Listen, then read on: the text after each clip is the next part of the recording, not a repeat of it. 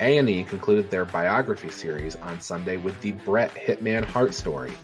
The bio covered Bret's childhood years, the sale of Stampede Wrestling, Cowboy Bret Hart, rising to the top of WWE, wrestling his brother Owen, the Montreal Screw Job, WCW, the death of Owen Hart, making amends, and life after wrestling.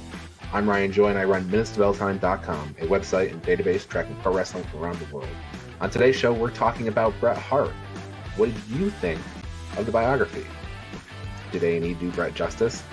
We have headlines from the last 24 hours. John DeConnie is in the house, and this is the Daily Wrestling News Show for June 10, 2021, where we sort through all the bullshit in wrestling news to find you the truth.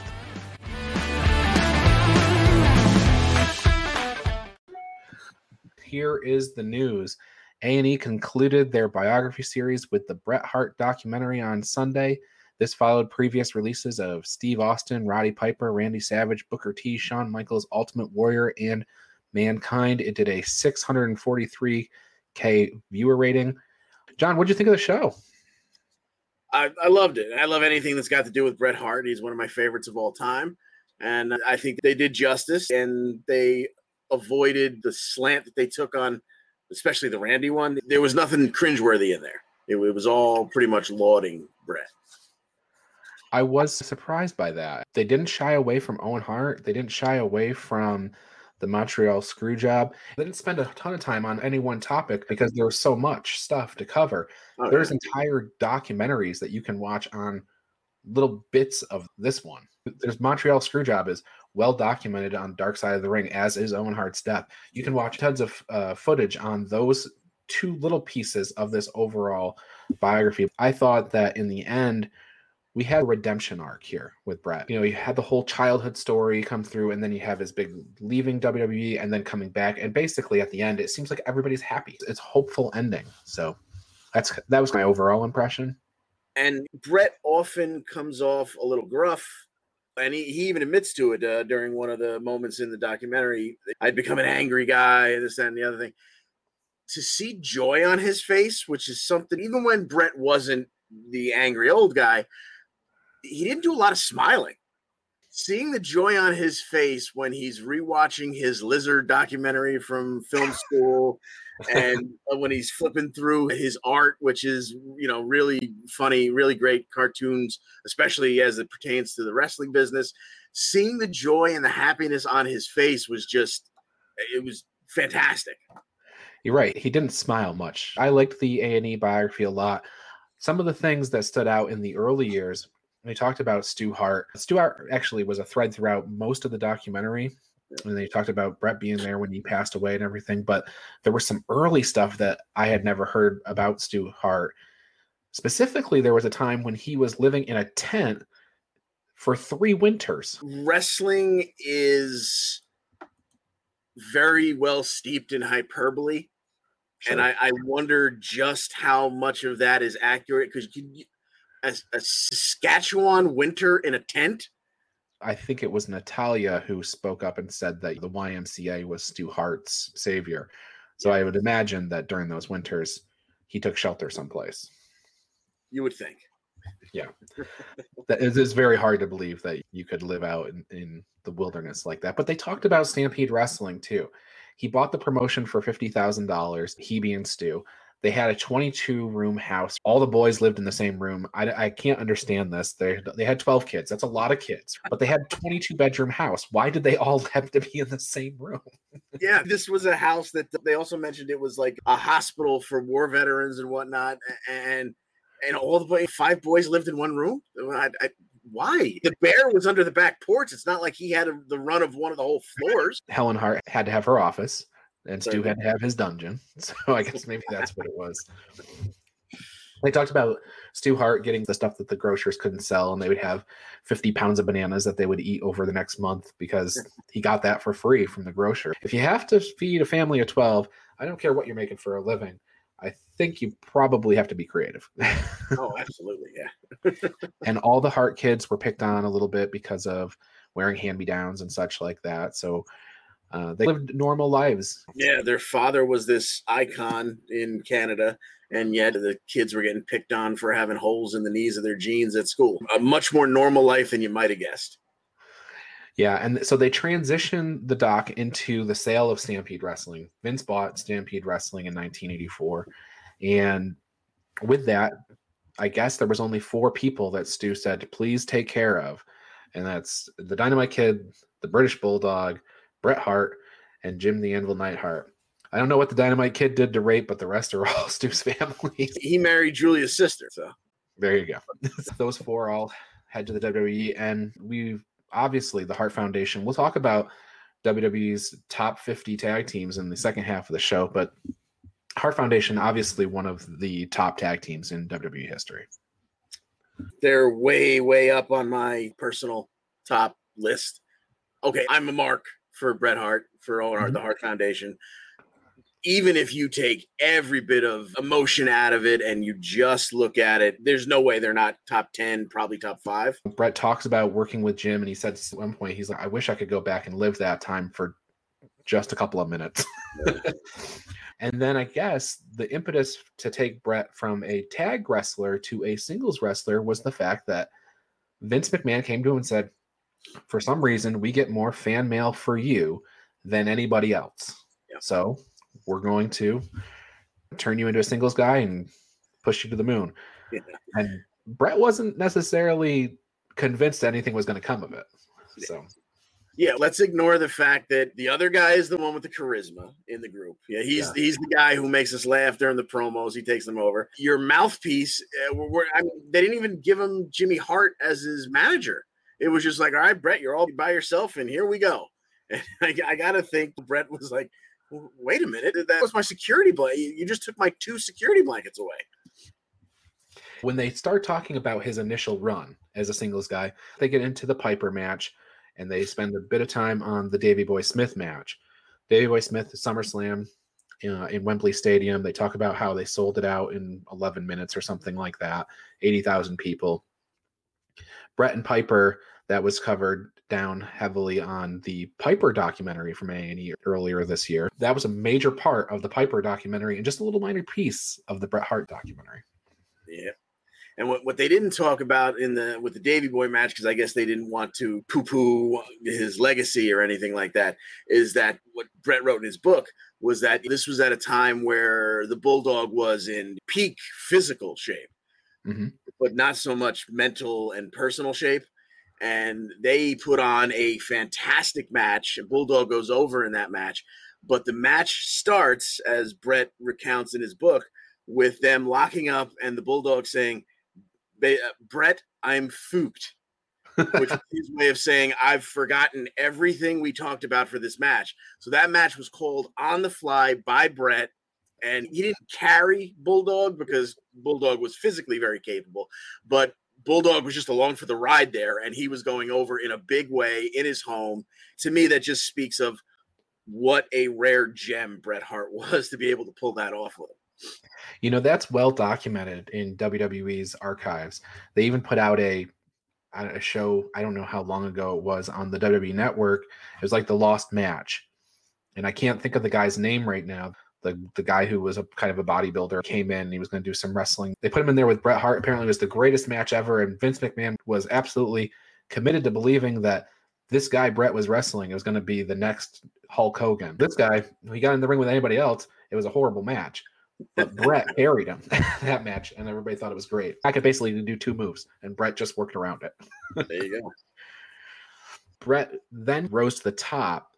He beats Ric Flair to become the WWF champion.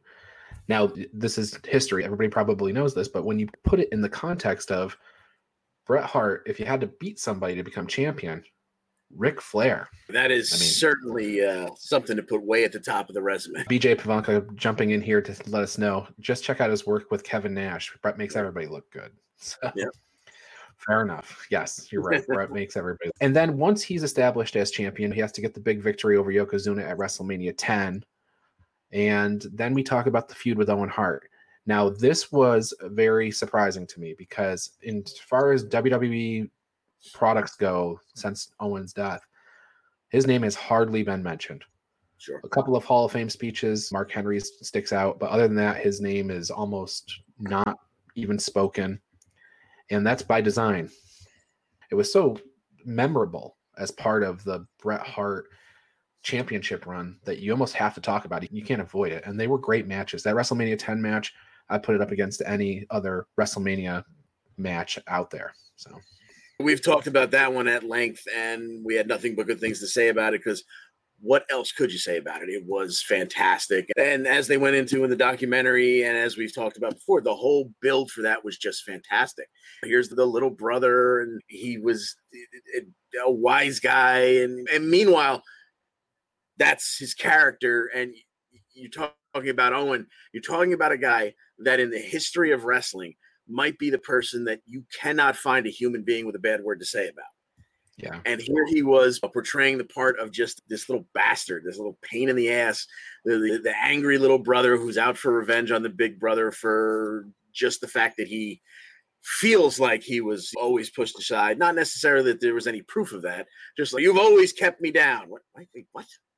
But and the two of them apparently loved doing it, because it was at a point where Owen was ready to walk away from wrestling because he just didn't like the storylines they were giving him, and Bret thought that there was just too much talent there to waste. So let's dig up this storyline we used to talk about when we were kids. And what's fascinating is that while on the camera, the storyline is, you always held me down, you always hit hard for me or whatever. But behind the scenes, it's literally Bret going to bat for him and saying, let's do this storyline. If we can just get Owen in this spot, he'll take off. Yeah, literally 180 degrees. it's complete irony there. And yeah, best opener, technical masterpiece, that match at WrestleMania 10. And then every match after that. I mentioned it when we talked about WrestleMania 10 earlier this year, that Meltzer gave that match 5 stars, and it was the first one in years from a WWE perspective that got 5 stars from Dave Meltzer. So then he turns heel a little bit later on in his career. Steve Austin says that if you put an S in front of Hitman, you get exactly what I think of him. And they talk about WrestleMania 13. And it's almost mind-boggling when you look back and you're like, man, it was only 3 years between that WrestleMania 9-10 period and WrestleMania 13 when they had the big double turn in that match. But another situation where this match from WrestleMania 13 was talked about at length in the Steve Austin bio, and it was just almost a fleeting mention here in the Bret Hart bio. Bret Hart turns heel, but in the most unique way maybe we've ever seen. Because not only did it happen essentially within one match, but it also only happened in America. Right. He was going to be booed all across the United States, which granted is a huge chunk of the WWE territory and where they were going to be, but he was still going to be praised everywhere else. There was purposely a Canadian tour built into that whole storyline where he would be praised and made to be the hero, because he already was a Canadian hero. You've got Wayne Gretzky and Bret Hart. There's no differentiation. That is the top of the list when you're up there in Canada. But here he was going to be this hated, detestable guy here in the United States. And it all essentially happened in one match. That is just the absolute mastery of the craft. They talk about the Shawn Michaels stuff. There's lots of stuff in there about Shawn Michaels and the problems that they had together. For more on that, watch the Shawn Michaels bio. We get into the Montreal Screw Job, which this is part of the Shawn Michaels stuff. But again, go watch Dark Side of the Ring. Go watch Wrestling with Shadows. There's tons and tons of stuff on the books written on the Montreal Screw Job. It's one of the biggest stories in wrestling history. They don't shy away from who's to blame here. Vince takes full credit for it, and even takes full credit for Shawn Michaels lying about knowing about it. So he hit that thread. And then the thing that shocked me more than anything else in this, they actually talked about Owen Hart's death.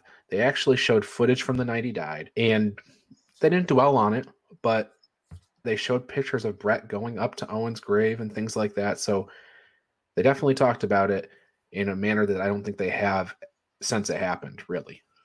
Yeah, certainly not in a WWE.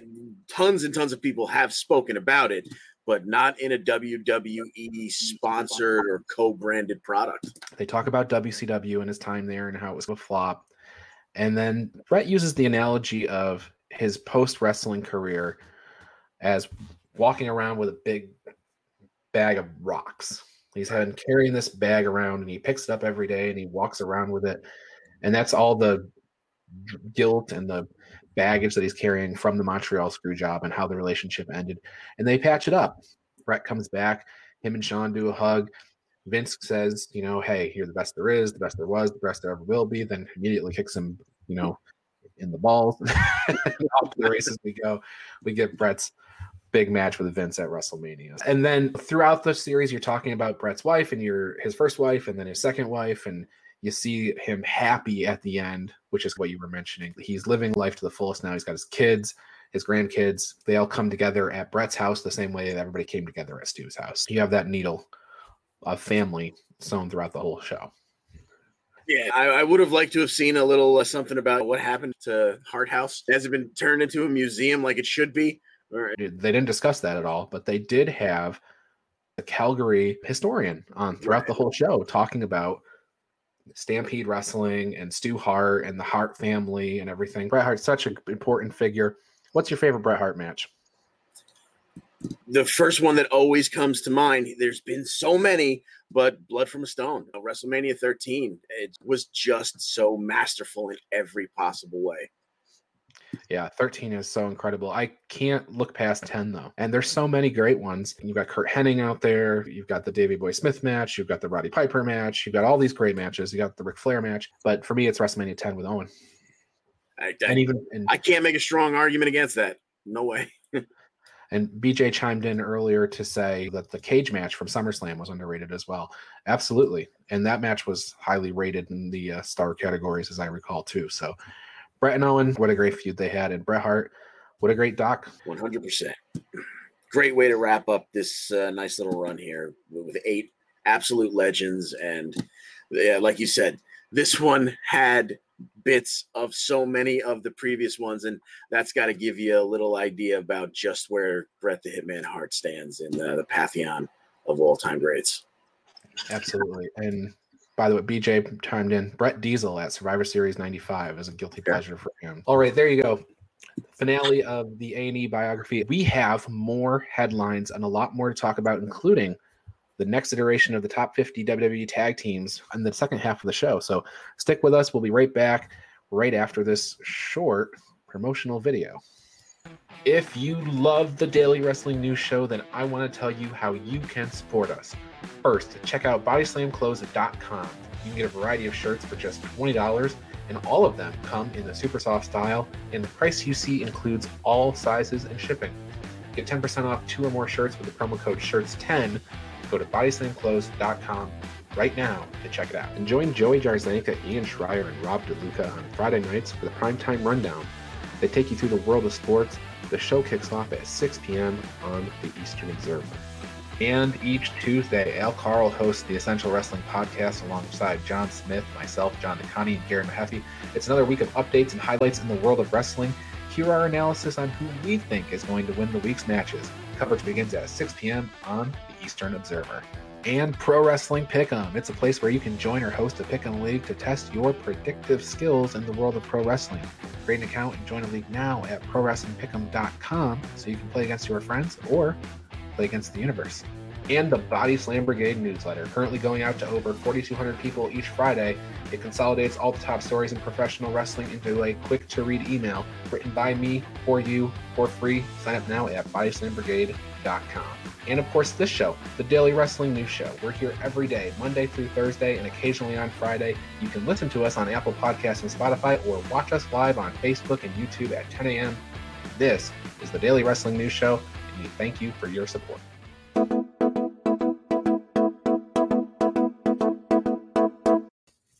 We are in the headlines portion of the show. That's what that little soundbite means. John, I want to mention before we get into all the headlines, congratulations on the all-women's show. It was your hope for the future at our 100th episode, and we got an all-women's pay-per-view. It's not quite a series or a show yet, but maybe if it does well, they'll pivot into their own series. Tip the cap to NWA for that. WWE's stock hit a 52-week high yesterday. It ended at $64.48.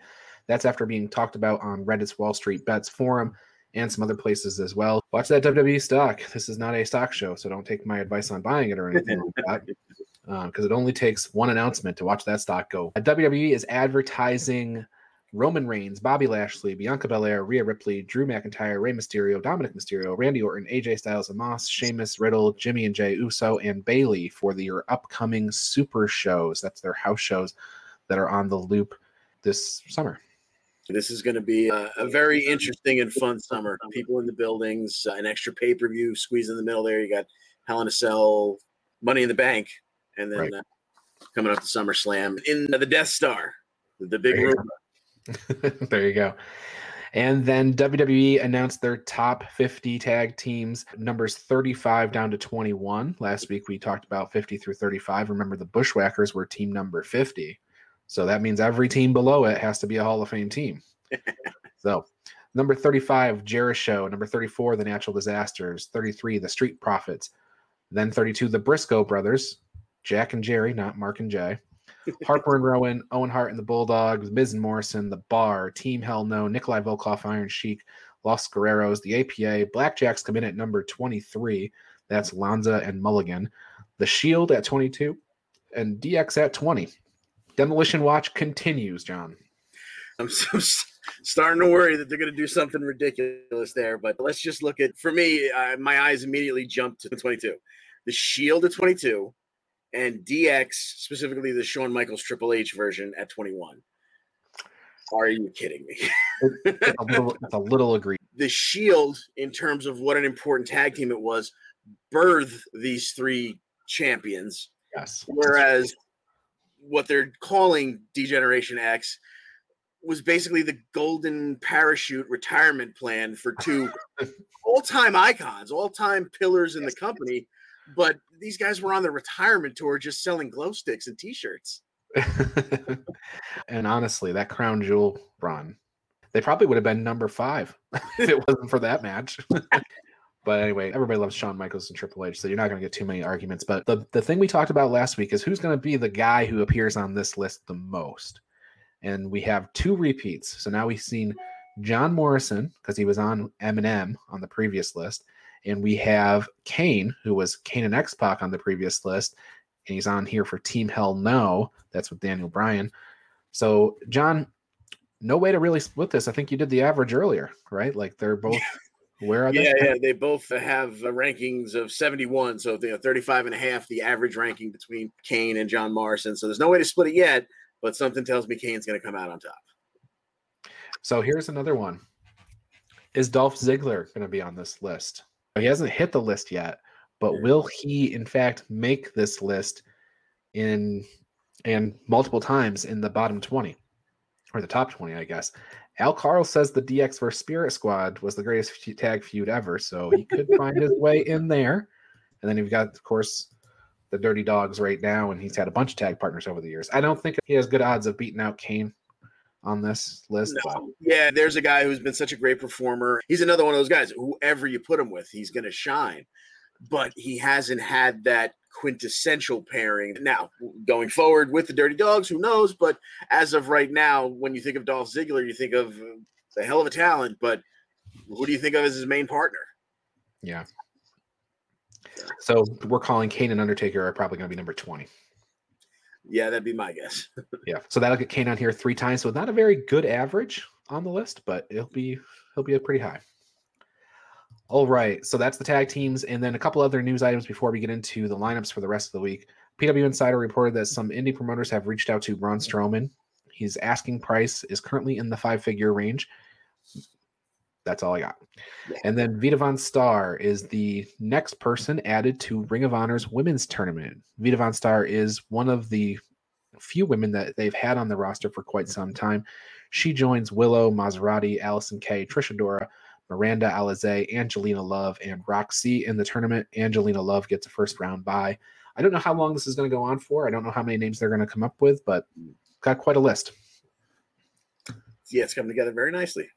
Yeah. And Al, our WrestleMania stat man, coming in with Kane, going back to the tag team discussion, has the most tag wins in Mania history with 4. That's a credential. So, John, I think that's it for news items. We do have lineups, and on Thursdays, it's a tall order because we don't have another show until Monday, so we got to cover Thursday, Friday, Saturday, Sunday. There you go. A couple of pay-per-views here. So, NXT UK today, we have Walter, the Ring General, returning. And then we also have Kaylee Ray versus Mako Satomura. I think this is going to be a newsworthy show, though. I think we're going to figure out who Walter's next opponent is, and I have no idea who it is because they don't really have anybody ready. And then Mako Satomura, they're going back to this for the second time. Are we going to see the end of the Forever Champion? I don't know. I hope not. She just kind of came out with this great nickname. She's the Forever Champion. It would be a shame to see her lose her championship this quick. Yeah, that's right. From that perspective alone. I have a news question coming in the chat from Al. Did AOP retire? Okay, as I say in this show, I'm going to sort through the bullshit to bring you the facts. So here's what I know. AOP is a name that was mentioned around to AEW and New Japan. Neither one of them bit on AOP at the time because they just weren't, it didn't fit. AOP didn't fit into the AEW world because of maybe financials or whatever, and New Japan wasn't bringing any talent in. So there was nothing to go on there. Fightful ran that report a couple days ago. After they ran that report, they were contacted, they being Fightful, from another promoter who said that they had reached out to AOP and they had said that they retired. Now, both guys are under 30. Yeah. And it's maybe that's true. We don't actually know if they heard that from an agent or from WWE or what the case is. Both guys are under 30. They got a lot of time left. I didn't report it as news because I didn't really think it was completely concrete. Right. So that's what I think we know at this point. It would be very surprising to see them walk away. You would think, I guess Japan just wasn't bringing anybody in, but you would think two big monsters like that, foreign monsters, especially in New Japan, where, as you talk about, they bounce those 2- and 3-man tag titles back and forth. They don't have a lot of tag teams there. They'd fit in great and would have a nice run. Sure. Yeah, no, it makes sense. It makes sense. The report also did say that they are actually working normal jobs at this point. So they could always make another run, and maybe they'll take indie dates in the future if they want to. But as of right now, it seems like they're at least stepped away for the time being. And maybe when the pandemic is over, I think a lot of people are putting things on hold until then. So retirement's a tough word. It sounds permanent, and maybe they're taking time off. I put Leo Rush in the same category. He said he retired. He could come back tomorrow. And look, Kylie Ray. She retired, a few months ago and came back. So things have a way of changing. BJ says he loves AOP, hopes they find a home. But if they're done, and it's by their own choice, that's good for them. They just couldn't stay healthy enough to be fully utilized. And it's only one injury, really. One guy got injured. He was out for many months. And when they got healthy, they got let go. And that was the end. So. All right, the rest of the lineups to get into. Impact has 2 shows. They have their normal Thursday night show, and then they have Against All Odds. Don Callis, Scott D'Amore, and Tony Khan are getting together on Impact tonight, so that should be interesting. I'm not sure what's going to come out of that. W. Morrissey versus Willie Mack, Joe Doring versus Eddie Edwards, Rosemary versus Havoc. If Havoc wins, she gets added to the Knockouts Championship match. Tasha Steelz versus Kimberly, Rohit and Chris Bay versus Trey and P.D. Williams, and then Cody Deaner versus Crazy Steve on BTI.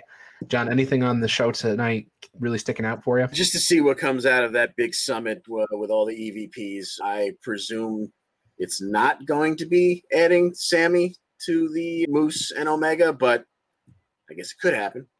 Yeah, if not, Sammy doesn't have a match for Against All Odds. Maybe they'll just make him the special guest referee. He's the guy who you would expect to call it right down the middle. So. Like somebody who hates them both, yeah. So then Against All Odds is this weekend. That's Impact's next Impact Network show, Impact Plus. Moose versus Kenny Omega for the championship. Satoshi Kojima versus Joe Doring. Rosemary versus Deonna Purrazzo, Fire and Flava versus Susan and Kimberly, Rich Swann versus Morrissey, Deaner and Rhino versus Decay, Petey Williams versus Trey Miguel versus Ace Austin versus Chris Bay versus Rohit Raju, and Crazy Steve and Black Taurus versus Cody Deaner and Rhino. And then on Friday night, we have Dynamite. We have Miro versus Evil Uno for the TNT Championship. Good luck, Evil Uno. Lance Archer will be in action. Good luck in action. Cody has an announcement. We hear from the Pinnacle, Christian Cage versus Angelico, the Young Bucks and Brandon Cutler versus Pac Penta Kingston, Hangman Page and Preston Vance versus Will Hobbs and Brian Cage, Darby Allin and Sting make an announcement, and Layla Hirsch versus Nyla Rose. Evil Uno coming home with the championship, John? No, I do not think so. Travis advised everybody to keep their eyes on Christian Cage versus Angelico. He really is looking forward to that match. And Angelico has looked good on Dark and Dark Elevation as of recently. He's been doing a lot of singles matches. He's got this Navarro death roll submission. Very fancy. It's crazy to think that as long as Christian can keep up his part of the bargain, then that should be a fantastic match. Yeah, absolutely. But I think Christian, he's worked a couple matches now. I think he's got himself back into the ring shape. That should be a really good match. Watch out for Jack Evans. He'll be lurking on the outside. And Matt Hardy, he's got a bounty out on Christian Cage, and he's used the TH2 before. Yep. And then for TakeOver, we have a 5-match show. Karrion Kross versus Johnny Gargano versus Adam Cole versus Kyle O'Reilly versus Pete Dunne. LA Knight versus Cameron Grimes with the $1 Million Championship on the line. Raquel Gonzalez versus Ember Moon. Legado del Fantasma versus MSK and Bronson Reed with North American Championship and the tag titles on the line. And Mercedes Martinez versus Xia Li. So, John, and all of the stuff that's going on, we got Miro versus Evil Uno. We got Karrion Kross defending against 4 guys. Kenny Omega versus Moose. A lot of championships on the line. Anybody losing their title? I think there's a chance to see that 6-man winner-takes-all match go the other way. I could definitely see Legado coming out with all the gold there. And I just have this weird suspicion about Karrion Kross, them not waiting for the draft to pull him up to the main roster. And I think that's maybe why you make this match. I haven't decided on who I'm going to punch my ticket with yet and who I'm going to pick, but it's not going to be Karrion Kross. Yeah. I was on Cole until he did what always happens to me. We make our pick for a pay-per-view before that week's show. I pick somebody, I really feel good about it, and that day that guy ends the show holding the belt up that he doesn't own, which is the biggest no-no to me in the business, and I go, there goes that pick. Absolutely. All right, I want to close the show with a little Bret Hart stuff. You're wearing the Hart Foundation shirt, and that's Bret's IC title back there, too. Yeah. That's not just his IC title, but it got a little winter vacation up to Canada where it was signed by the man himself. This is my prized possession. Very good. And Bret Hart, the best there is, the best there was, and the best there ever will be. John, anything else before we close the door on today's show? No, but thank you for letting me be along we went almost 20 minutes on Bret Hart. I know it was a light news day, but that was very special to me. So thank you for letting me blabber on. No problemo. For the excellence of execution himself, for John DeConnie, I am Ryan Joy. This has been the Daily Wrestling News Show, episode 113. Thanks for listening. We'll catch you on Monday. See you.